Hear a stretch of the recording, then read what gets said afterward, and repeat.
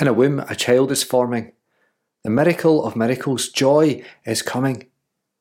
The world still waits, but joy is coming. Lord, we, your people, wait patiently, hanging on for Advent joy. The fourth of our candles lit today. The fourth week of Advent on the way. Stories of old once more are retold. Two women, expecting, new hope awaiting. Mary and Elizabeth, ready to nurture, ready to bring new life to their homes and their future. Hi and welcome to St Ninian's Church in Stonehouse. My name is Stuart and it's my privilege to be the minister here.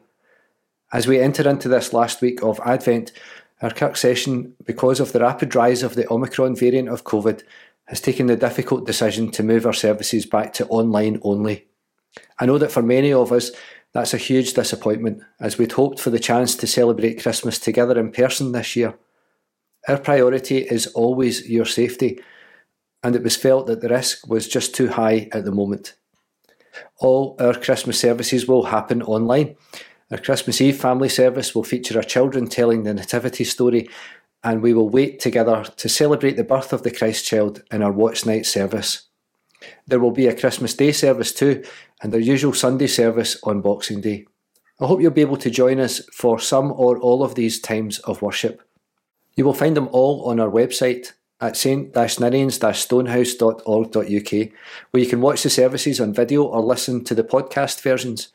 You can also find the podcast on all your usual podcast platforms like Spotify, Google, Apple, and even on your smart speaker.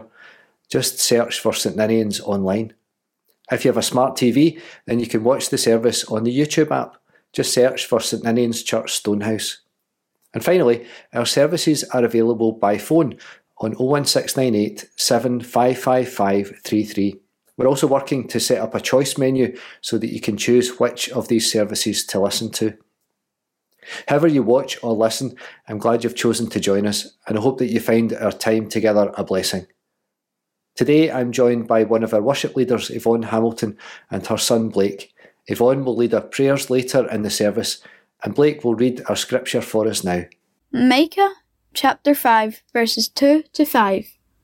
But to you, Bethlehem Ephrathah, though you are small among the clans of Judah, out of you will come for me one who will be ruler over Israel, whose origins are from old, from ancient times. Therefore, Israel will be abandoned, until the time when she who is in labour bears a son, and the rest of his brothers return to join the Israelites. He will stand and shepherd his flock, in the strength of the Lord, in the majesty of the name of the Lord his God, and they will live securely, for then his greatness will reach to the ends of the earth, and he will be our peace when the Assyrians invade our land and march through our fortresses. Luke chapter 1 verses 39 to 55. At that time Mary got ready and hurried to a town in the hill country of Judea, where she entered Zechariah's home and greeted Elizabeth. When Elizabeth heard Mary's greeting, the baby leaped in her womb, and Elizabeth was filled with the Holy Spirit. In a loud voice she exclaimed, "Blessed are you among women, and blessed is the child you will bear. But why am I so favoured that the mother of my Lord should come to me? As soon as the sound of your greeting reached my ears, the baby in my womb leaped for joy. Blessed is she who had believed that the Lord would fulfill his promises to her." And Mary said, "My soul glorifies the Lord, and my spirit rejoices in God my Saviour, for he has been mindful of the humble state of his servant. From now on all generations will call me blessed, for the Mighty One has done great things for me. Holy is his name. His mercy extends to those who fear him from generation to generation. He has performed mighty deeds with his arm. He has scattered those who are proud in their inmost thoughts. He has brought down rulers from their thrones, but has lifted up the humble. He has filled the hungry with good things, but sent the rich away empty. He has helped his servant Israel, remembering to be merciful to Abraham and his descendants forever, just as he promised our ancestors." Jan Richardson writes in her poem, "What fire comes to sing in you? A blessing." This blessing had big ideas about what it wanted to say, what it wanted you to know, to see. This blessing wanted to open your eyes to the joy that lives in such strange company with sorrow. Wanted to make sure to tell you, lest you forget, that no matter how long it seems absent, no matter how quiet it becomes, joy has never been far from you, holding a space of celebration, watching for you, humming as it keeps vigil. But now that it comes time to speak it, comes time to lay these words on your brow, your beating heart, all this blessing can think to say is, look, your life a candle, this day a match. Strike it and see what blazes, what fire comes to sing in you. This Advent has felt a bit like a journey back to the future. We started at the end of Luke's Gospel and we have worked backwards and now find ourselves almost at the start. Elizabeth is pregnant with her son John, who will grow up to be a fearless prophet and baptizer we heard from last week. This is our first Advent encounter with Mary, the young unmarried girl who finds herself pregnant with God's Son. When the angel Gabriel announces to Mary that she will have a son, she also tells her about Elizabeth's pregnancy. And Mary rushes off to visit her cousin at once, and that's where we pick up the story today. Mary enters the house and greets Elizabeth. That's all that happens. Mary has just walked through the front door and said, "Shalom, peace be upon you," and that's important. She hasn't rushed in and blurted out her news. That's still a secret. When Elizabeth heard Mary's greeting, two things happened. The first is that the baby leapt in her womb. It seems that even before birth, John knows the Messiah's around. This connection between them starts from the womb. John will spend his whole life preparing the way for his cousin. At that same moment, Elizabeth is filled with the Holy Spirit. Luke is the one who tells us most about the actions of the Holy Spirit. Luke is also the author of the book we know as Acts. It continues the story of the disciples after the death and resurrection of Jesus, and it charts the ups and downs of the new church. It's Luke who brings us the story of Pentecost, that moment when the disciples are gathered in the house and the Holy Spirit appears like a violent wind and tongues of fire and fills them, and they find themselves outside speaking to the crowds, and everyone can understand them even though they all speak different languages. From the very start, Luke tells us that the Holy Spirit is the one who makes all this amazing stuff happen.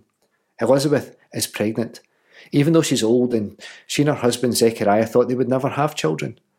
And now Mary, who's young and still a virgin, and who is pregnant through the power of that same Holy Spirit, is standing before her. But what is it that the Holy Spirit enables Elizabeth to see?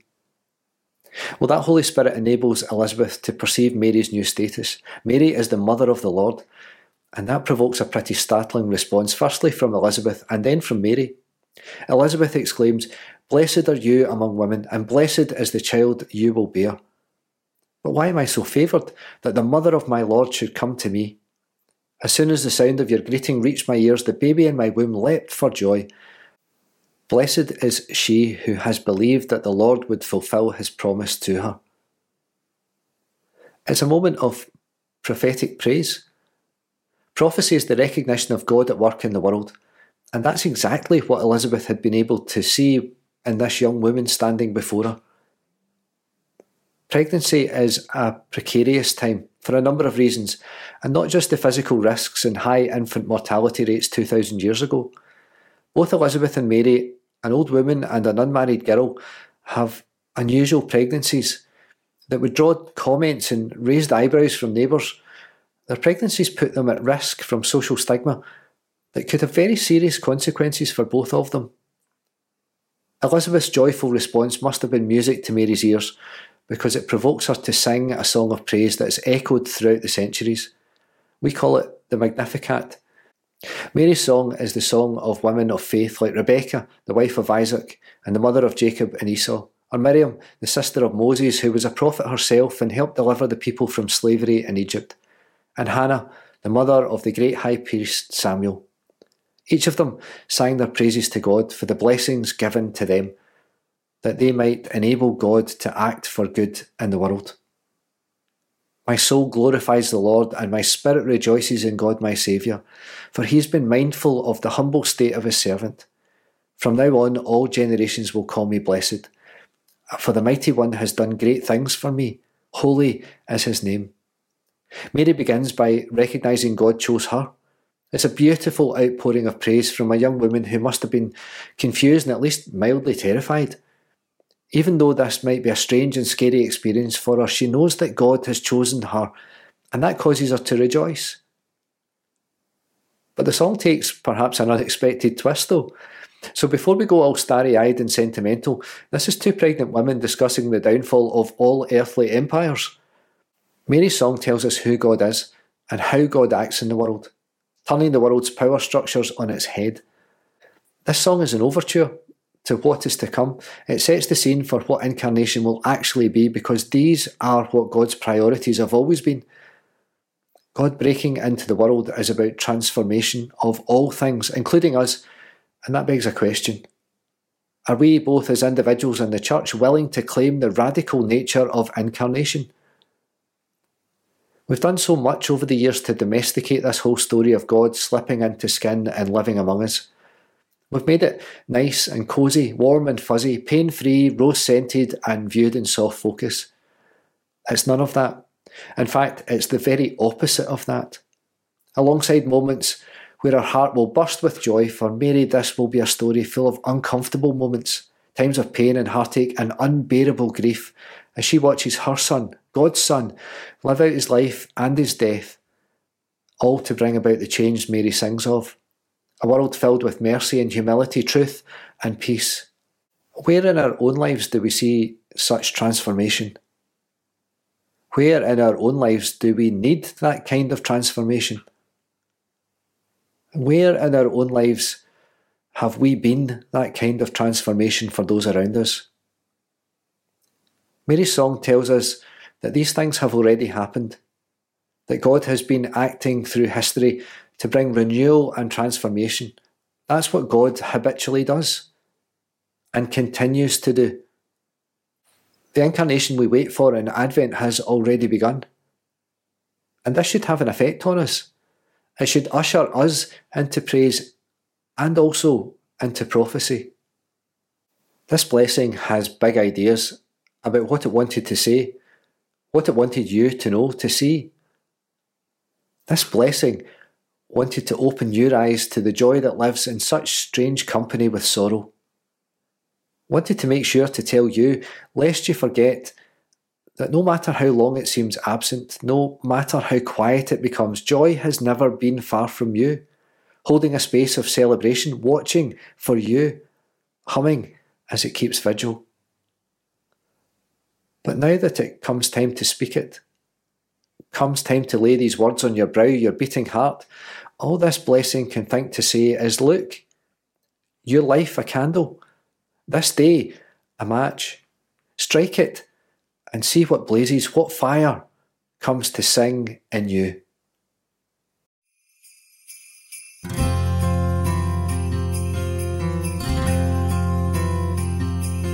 Well, this just isn't the Christmas we ordered. It's not what we expect. We want our winter wonderland. Our party plans are wrecked. But don't we know we're not the first to have a world turned upside down? Joseph and Mary must have felt this way, out of place in an unknown town. Through the joy, through the pain, Christmas coming near again. Rejoice, rejoice, Emmanuel come to you.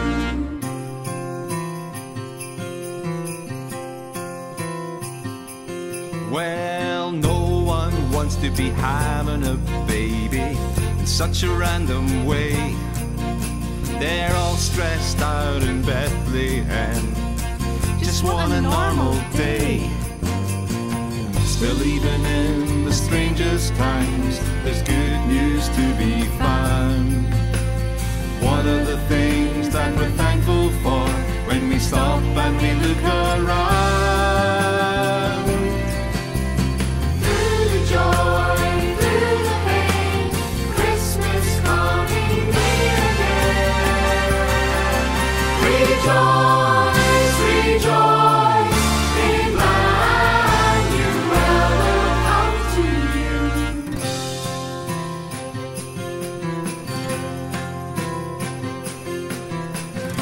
Even in the strangest times, There's good news to be found. even in the strangest times, There's good news to be found. even in the strangest times, There's good news to be found. even in the strangest times. There's good news to be found. Rejoice, rejoice, Emmanuel will come to you. rejoice, rejoice, Emmanuel will come to you. To everyone, to everyone, to everyone, to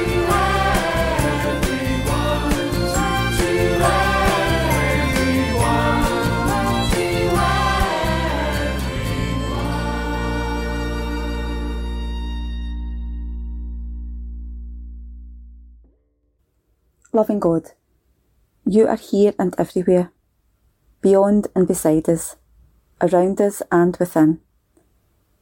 You are with us on the dark days as well as the sunny ones, in this season of hope for some and in this season of pain for others. In this week, when people everywhere grapple with the impact of disease, hunger and pain, when people flee for their lives, when families continue to be torn apart, and when other families draw close together to celebrate and enjoy, we pray for them all, that they will know your peace, that they will find joy in your presence, and know that true happiness comes not in things, but in our relationships with each other and with you. Help us to be bold, to do whatever we can to help and to heal, and to listen as you ask us to be the answer to so many prayers. We pray for your whole church, a people attempting to live in your example and spread your message throughout the world. We recognise the difficulties of faith in this time, that both asking and answering in prayer is never easy. But we ask that all your children will have strength in your love to continue and to flourish, and to welcome with open arms those who will visit over the next week. We pray for the marginal, all those in the edges of our lives, our community, our society, living in fear or hurt because of where they are, where they come from, who they are, who they love, what they have, what they can do, attempting to live lives in peace and safety.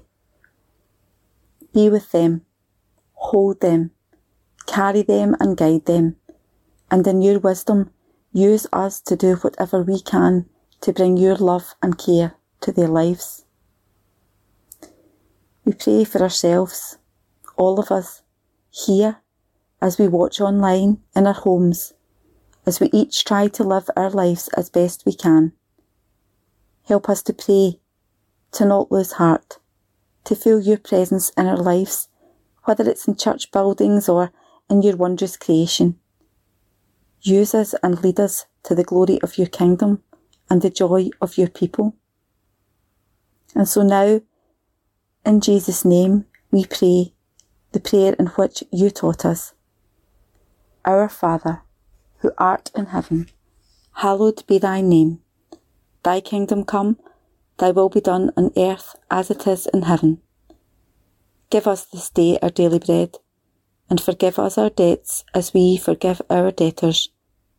And lead us not into temptation, but deliver us from evil. For thine is the kingdom, the power and the glory for ever. Amen. May the presence of God bring joy into our lives. May the hope of this season bring peace into this world. May this time of preparation bring space to our lives for faith to grow and spread this day and every day.